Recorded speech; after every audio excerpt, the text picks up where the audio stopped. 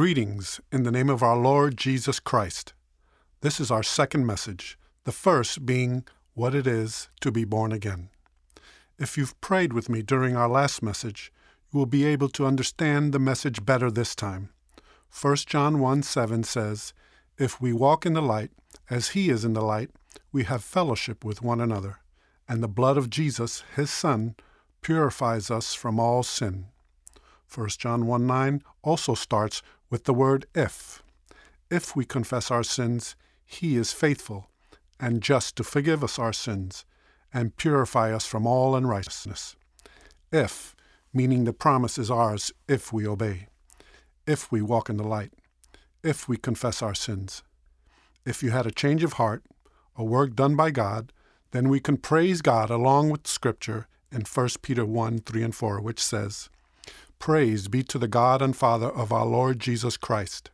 In His great mercy, He has given us new birth into a living hope through the resurrection of Jesus Christ from the dead, and into an inheritance that can never perish, spoil, or fade, kept in heaven for you." Can you say with confidence that God lives in you by His Spirit? The Bible confirms it to us in these scriptures. Philippians 2:13 says, "For it is God who works in you to will and to act according to His good purpose." Also in Ephesians 3:20 it says, "Now to Him who is able to do immeasurably more than all we ask or imagine, according to His power that is at work within us." And in John 14:15 through 17, which is conditional, like the ifs in the other passages, says, "If you love me, you will obey what I command. And I will ask the Father, and He will give you another counselor to be with you forever, the Spirit of truth. The world cannot accept Him, because it neither sees Him nor knows Him. But you know Him, for He lives with you and will be in you." If you need any more evidence or encouragement from the Bible, 2 Corinthians 5:21 says, "God made Him who had no sin to be sin for us, so that in Him we might become the righteousness of God." We are a work in progress, and God said the works He starts, He will finish. Philippians 1:6 says, "Being confident of this, that He who began a good work in you will carry it on to completion until the day of Christ Jesus." This work is done through Christ. Colossians 1:21 through 23 says, "Once you were alienated from God, and were enemies in your minds because of your evil behavior. But now He has reconciled you by Christ's physical body through death to present you holy in His sight, without blemish and free from accusation. If you continue in your faith, established and firm, not moved from the hope held out in the gospel." This is the gospel that you heard and that has been proclaimed to every creature under heaven, and of which I, Paul, have become a servant. More ifs. Colossians starts out by saying, "Once we were," meaning a change of heart had come. Because of the cross, we are free from accusation from the devil. For 1 John 3:8 says, "The reason the Son of God appeared was to destroy the devil's work." If we continue to read in 1 John 3, verses 9 and 10, it talks of the change in the born-again Christian. It says, "No one who is born of God will continue to sin, because God's seed remains in him.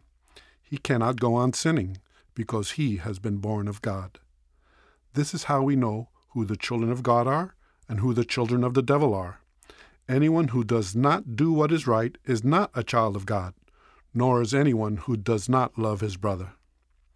Love is the best proof in our lives that God has changed us and that we are on our way to heaven. 1 Corinthians 13:2 and 3 says, "If I have the gift of prophecy and can fathom all mysteries and all knowledge, and if I have a faith that can move mountains but have not love, I am nothing. If I give all I possess to the poor and surrender my body to the flames but have not love, I gain nothing." Notice more conditional ifs. Matthew 7:21 through 23 talks of those who are religious but really don't know God or have changed. It says, "Not everyone who says to me, 'Lord, Lord,' will enter the kingdom of heaven, but only he who does the will of my Father who is in heaven.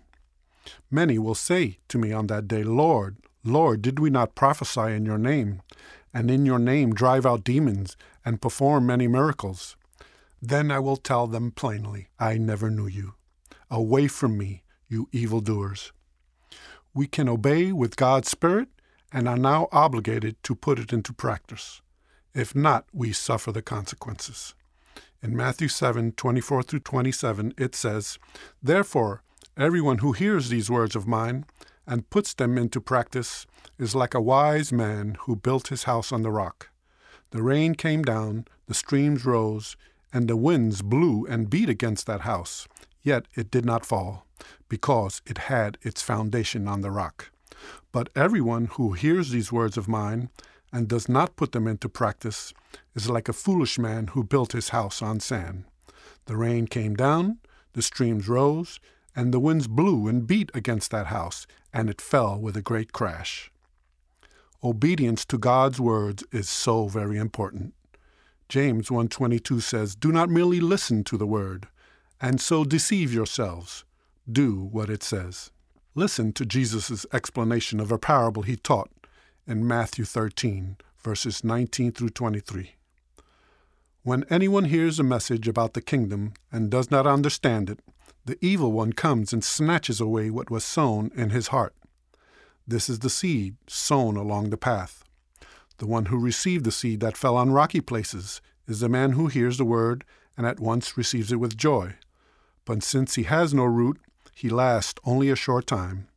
When trouble or persecution comes because of the word, he quickly falls away. The one who received the seed that fell among the thorns is the man who hears the word, but the worries of this life and the deceitfulness of wealth choke it, making it unfruitful. But the one who received the seed that fell on good soil is the man who hears the word and understands it. He produces a crop, yielding 100, 60, or 30 times what was sown. Jesus again gives us the bottom line in John 13:34 and 35. A new command I give you, love one another.